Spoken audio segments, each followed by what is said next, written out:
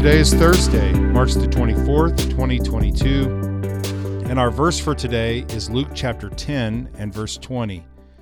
And it says, "Nevertheless, do not rejoice in this, that the spirits are subject to you, but rather rejoice because your names are written in heaven."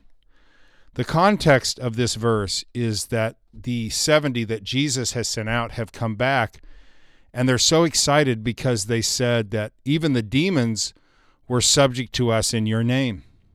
And Jesus then says, I saw Satan fall as lightning from heaven, and I'm going to give you greater power than you have even seen here in the past few days.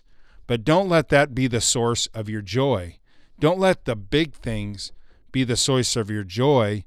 Instead, make the source of your joy the fact that your names are written in heaven, that you are saved, that you are a child of God.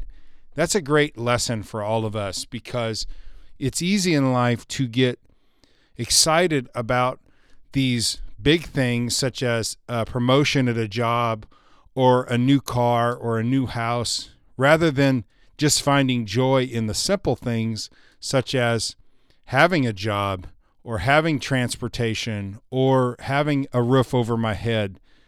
And if we're not careful, we take for granted the simple gifts in life.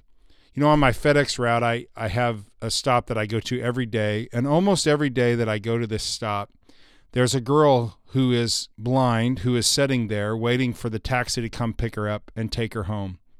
The thing that sticks out to me about her is that she always seems to have a good spirit about her. She always seems to be happy.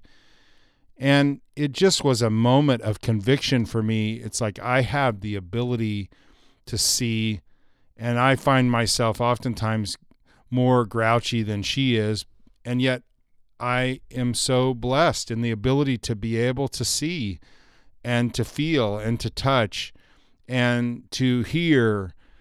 And it just was a reminder to me that in my own personal life, I tend to take for granted the simple gifts of life that should make us the most grateful for what we have. So be grateful today for the simple things. If you get the big things, that's awesome, but don't forget to be grateful for the simple things. It just makes for a more enjoyable life. So thank you, Jesus, for the gift of sight and hearing and feeling, the ability to walk and talk. These are things, Lord, that I think often we take for granted, but we are grateful for them, and we know that they are gifts from you. Help us to live with gratitude, we pray. In your name, Jesus. Amen. Have a great Thursday, everybody. I will talk to you tomorrow.